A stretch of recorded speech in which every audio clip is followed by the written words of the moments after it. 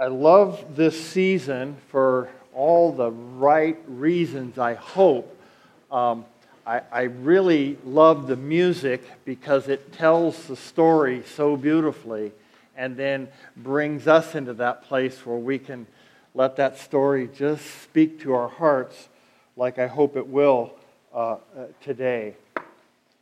The reality of Christmas is a whole bunch of things that we're going to get to this morning, but hopefully you find a place where it touches your heart today. So you can imagine a post office building, line stretching out the door, people in there all crowded in. Lady in the front of the line, it's her turn. She gets up to the postmaster and lays the package on the table and says, this has got to get to its destination by December 25. And, he's rolling his eyes. Everyone in line is saying, yeah, sure, like all of us. But she senses the tenseness in the room and she says, no, really, this is for my sister, and her birthday is on December 25th. And the post office guy goes, really? December 25th? He goes, what a bummer. Birthday on December 25. He goes, I don't know. He goes, no one in my family's like that. He goes, thank God I don't know anyone who's born on December 25th. And that kind of leveled the whole room until someone in a kind of a loud whisper says, I thank God that I know someone born on Christmas. You see, one of the main realities of Christmas in this time is that there will always be a crowd, a group of people, a place in which Christmas is not understood. Dangerously, for the church, sometimes as Christians, we don't understand the day that we're walking into. I mean, we get all of that, but we get so caught up in the holiday that we really forget what it's all about. Or until that last moment where you hear that song, or tomorrow night at Christmas Eve, you're singing Silent Night and you get the candle and you see the wax go down the candle. Maybe a tear rolls out of the corner of your eye and you get it. But a lot of people don't. So this is what I want you to do. Your exercise assignment for the first part of this sermon is this. Can you identify a troublesome or toilsome reality that confronts you presently? And I'm going to put some conditions on it. This isn't something that you can change.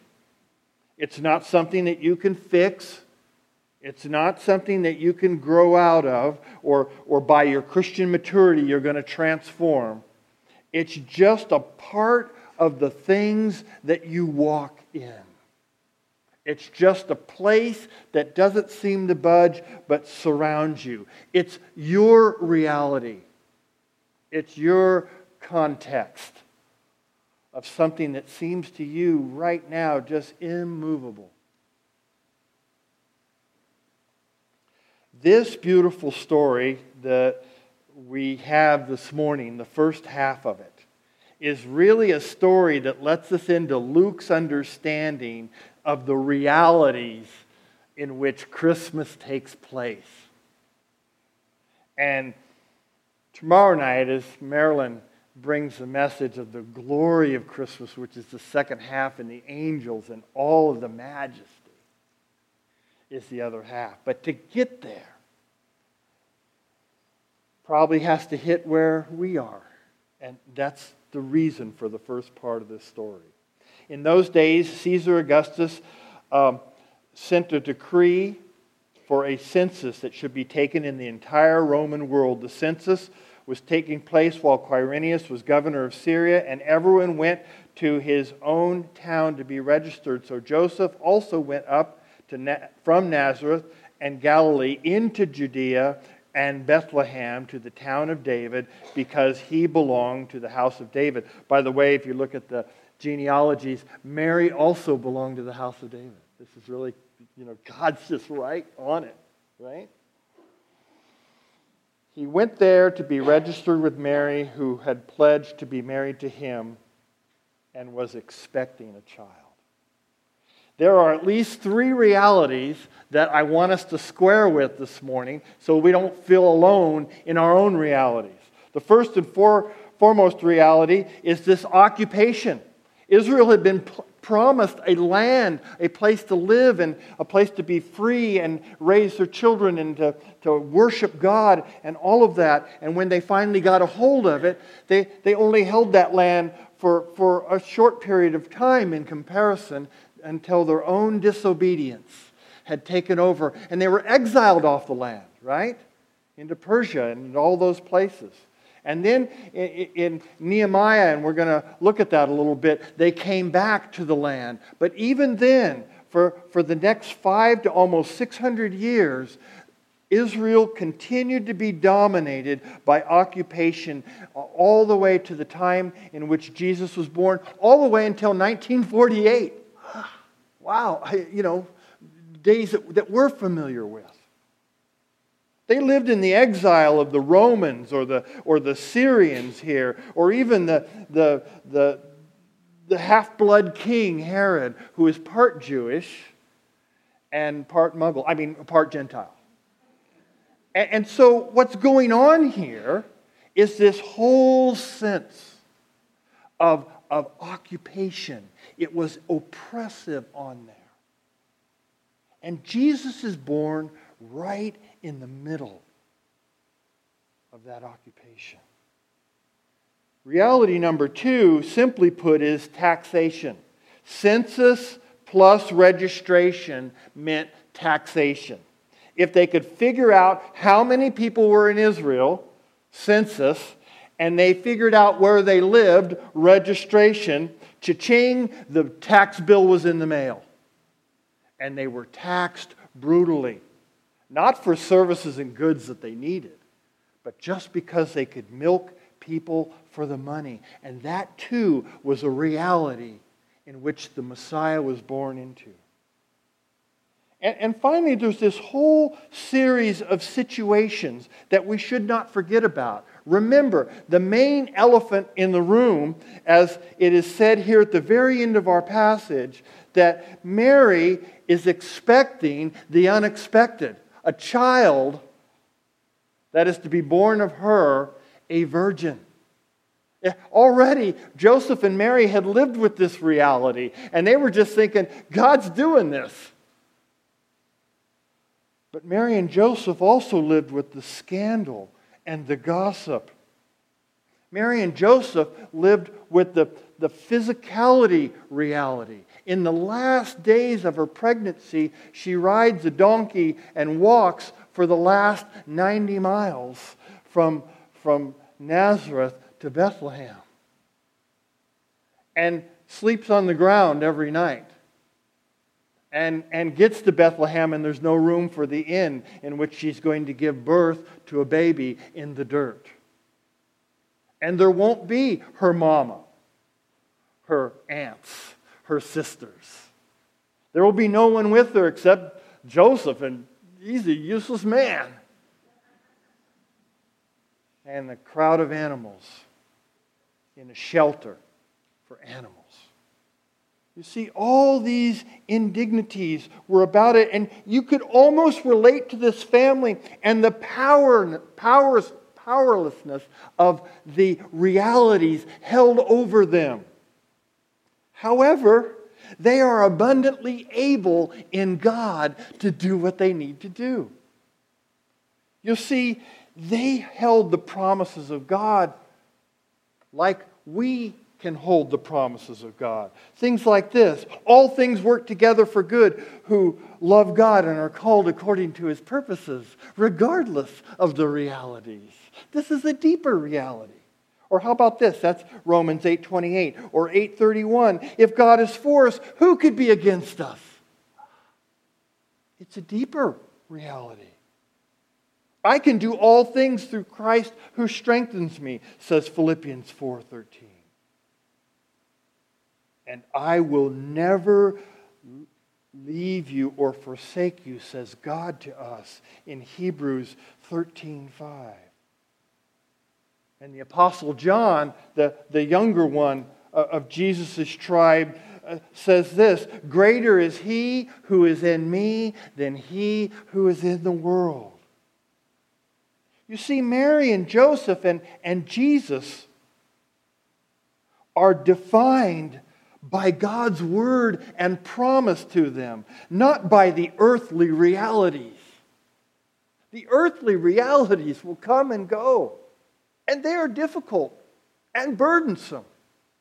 And Jesus doesn't play bait and switch with us. Early on said, "Pick up your cross and follow me." The burdens of the things that fall upon us are these such realities.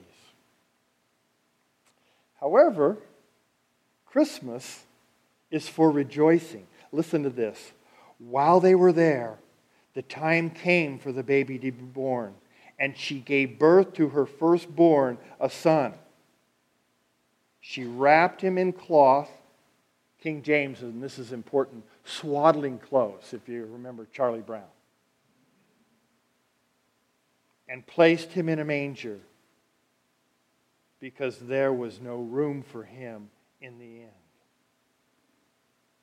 You see, the rejoicing that is being revealed at this time is not yet stated until the angels come in the next verse. But I'm not going to talk about that. Marilyn's got some good stuff for you for tomorrow. You come back and bring some friends. It's going to be great. But the rejoicing is seen in what's happening here. The first thing is God's sovereignty is being upheld. Everything is happening right at God's call. Isn't that amazing that He moves this poor family 90 miles into position, pregnant, so that she can be in Bethlehem for this time? God is right on whatever God is doing in all of our lives. Right now. He knows what your realities are.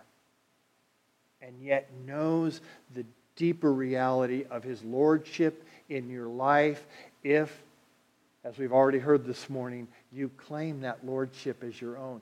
You bow under that and become a servant of the most holy God who is born as a child in Bethlehem all those years ago, and born anew to us if we make room for that. Secondly, the rejoicing is seen here, and the angels will sing soon because the prophecy is fulfilled. She is actually born of a virgin. I wonder if Jerry and Joseph and Mary, are we going to have a baby? What's going to happen here? None of the things that usually happen have happened so far. What's this all about? But not only is the baby born, the baby's born in Bethlehem, and all the prophecies are fulfilled. Everything. Just as God said it would. So we could sit here and sit in the power of the Holy Spirit under these scriptures and know what God is doing. And thirdly, this identity is modeled by the Holy Family. Jesus and His earthly mom and dad are leading the way by living the way. Let's just unpack the verse a little more. Swaddling clothes certainly means poor people's rags. But in some traditions, it also meant that these were the burial rags that were wrapped around the poor at the time of their death. Isn't it more than fascinating that Jesus is a doorway to the death of sin and the hope of us in our poverty? As He's born to die for you and me and everyone we know. He is born for this in our lives. And the manger means feed trough. That the Son of God who would feed all of us with new life was laid in a feed trough and set before the world.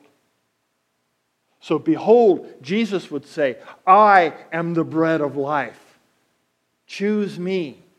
Feed from me and my word. And all of this, speaking not only to the identity of this modeled reality that Jesus does what he asks us to do, but fulfilling prophecy and the sovereignty of God.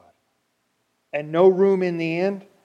Well, Jesus is here to tell us that he knows what it means to be, to go without common needs, and wants to meet us in the place of those needs.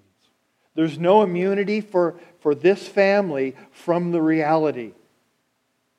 They live in that reality. They hold that. Hebrews says it quite clearly in the 5th chapter and the 8th and 9th verse. Although Jesus was a son, he learned obedience from what he suffered, and once made perfect, became the source of eternal salvation for all who obey him. We will suffer if we obey God. And it might be enough to say, I'm done with that. Or it may just be enough for us to find our own identity in Christ and learn how to suffer, to bring the word to people that we know and love. That might in fact be the game plan. That if we could pick our cue from the Holy Family who didn't get perks and privileges, but lived in the same kind of world and opened their hearts and paid the price. It's so easy to say today in our Christian world, well, I don't do that kind of Christianity. I'm not sure what God's going to call us to next. But I'm sure it's going to be something that I can't do without the power of the Holy Spirit. All the stuff that I can do on my own, God says, that's great. Thanks, Jeff. But I don't need that. I need your poverty so that people will see what you do and say, oh, where does that come from? Does that reflect who God is?